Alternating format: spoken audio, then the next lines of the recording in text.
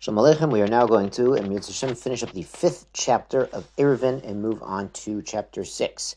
So recall yesterday we talked about two cities, and the small city was within the Tehum of the big city, and we talked about how residents of one city could place their Tehum in the other city, and then they would have the Tehum of a different city.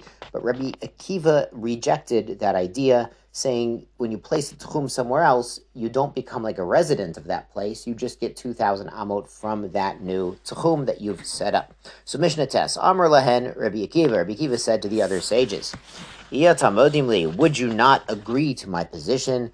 Benoten eruva b'mara. Somebody put his eruv into a cave, not into a different city, but into a cave. She'ein lo mimakam eruva elo payim lama. He only has from where he put down his eruv, his food, 2,000 amot in every direction. Amru lo, the sages said back, Eimatai, when would we agree with you there? Bisman she'ein badirin, when there is no residency in the cave. Now, the simple meaning is nobody lives in the cave.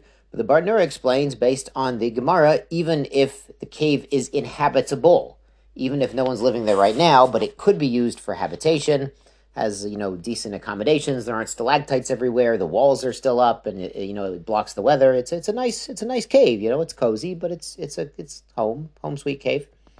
Avol yesh badirin, but when there is residency or residence capability, mecholachet kula, he could walk through the entire cave in which he's placed his eruv, v'chutzala, and outside this cave, alpaim amma, 2,000 amot in every direction. Like we had yesterday, somebody putting his eruv into the big city gets the benefit, according to the sages, of the entire big city. It's considered like 4 amos, like lav davka. It's considered not to take up space of his tehum. So he putting his eruv into that city, he gets the entire city plus the 2,000 amot in every direction outside the city. So it's good to do that. So the cave, they say, is the same din as the city.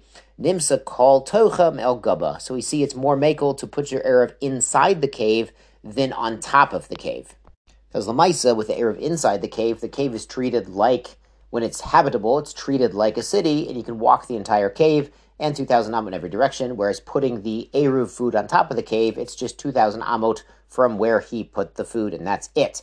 Now, this probably came up halacha lamaisa during the time of the Greek invasion, where the Maccabees were hiding out in caves. So on Shabbos, they had to know, where to put the eruv and what to do, on Shabbos while they're hiding out from the Greek occupation, and later from the Roman occupation. We actually had a Mishnah in Shabbos where they were hiding from the Romans, and then there was Nebuch. There was an incident where the enemy was coming, and there were some Jews got trampled from the sandals. We don't wear the nailed sandals on Shabbos anymore after that Mishnah. The Mishnah here concludes, Lamodid she'amru, and the measurement that we've said, noting the Alpine where we give him 2,000, shefilu sof midato kala b'mara. That's even when the end is in the cave. Now, what this end of the Mishnah refers to is when somebody didn't put his eruv smack inside the cave, or same with the city, but he put it somewhere else. He's either measuring from his house, his default, and it happens to be the 2,000 amma ends up inside the cave, or as we saw, ends up in the middle of the city. That's as far as he can go. He can't go farther. So like we saw yesterday in Mishnah Ches, if someone from the small town, his 2,000 amot ends in the middle of the big city, he can't go any farther. He can't go through the whole city. So it'd be the same thing if somebody is going from his house into the cave, even a cave fit for dwelling, just because his 2,000 amot ends in the middle of the cave, he can't go any farther. That's as far as he can go. So we see that we treat the cave or the city as not taking up space within its tehum, as they say, it's as if it takes up 4 amos, but lav davka doesn't really take up any space, only when he puts his eruv in that place, not where he's measuring his tehum from somewhere else. Okay, shkoyach, let's start the next chapter. And now we're back to really eruvin and shitufim that allow carrying in a space on Shabbos. Hadar im nochri b'chatzer. Somebody lives with a non-Jew in the same courtyard. So they each have their own apartment opening to a shared courtyard. Or with a Jew who does not agree to an eruv. So he might be at Saduki or a Kuti or something like this. Hareze osir alav, Devar Rabbi Meir. According to Rabbi Meir, they make it usher to carry in his courtyard. Now the reasoning here is if it's a shared space, it's similar to a Rishus Rabim, which is the space that everyone shares equally. So even a Chatzar with 2 owners, it's as if it's a shared space. So rabbinically, there's a decree that you shouldn't be carrying there because it could be confused with the Rishus Rabim, which is right outside.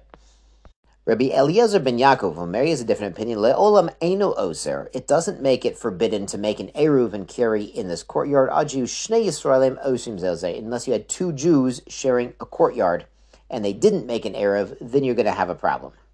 So then, of course, they could make an eruv by sharing food and putting it into one of the houses, and basically that would treat the courtyard as if it was the private property of that house where the food is, and everyone could carry into the courtyard, both of the Jews, in a situation where there's two Jews living there.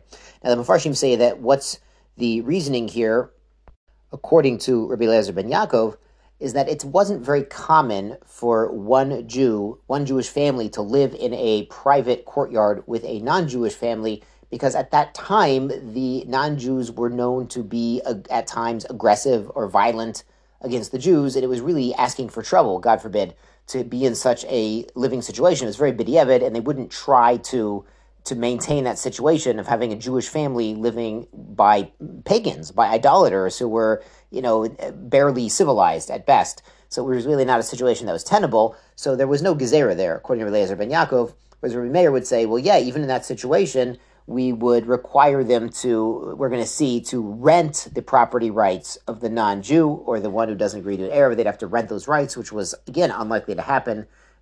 Sometimes it's hard to set up an eruv because of political considerations. They don't want to symbolically rent out certain areas to the Jews to set up the eruv. So sometimes this still occurs, but the idea was we require the Jews living there rabbinically to rent the rights from the non-Jews. And since it's unlikely to happen, the Jews are more likely to move into a courtyard where everyone there is Jewish, and they're not going to have a negative influence or danger to the children from the pagans. Shabbat shalom, and be well.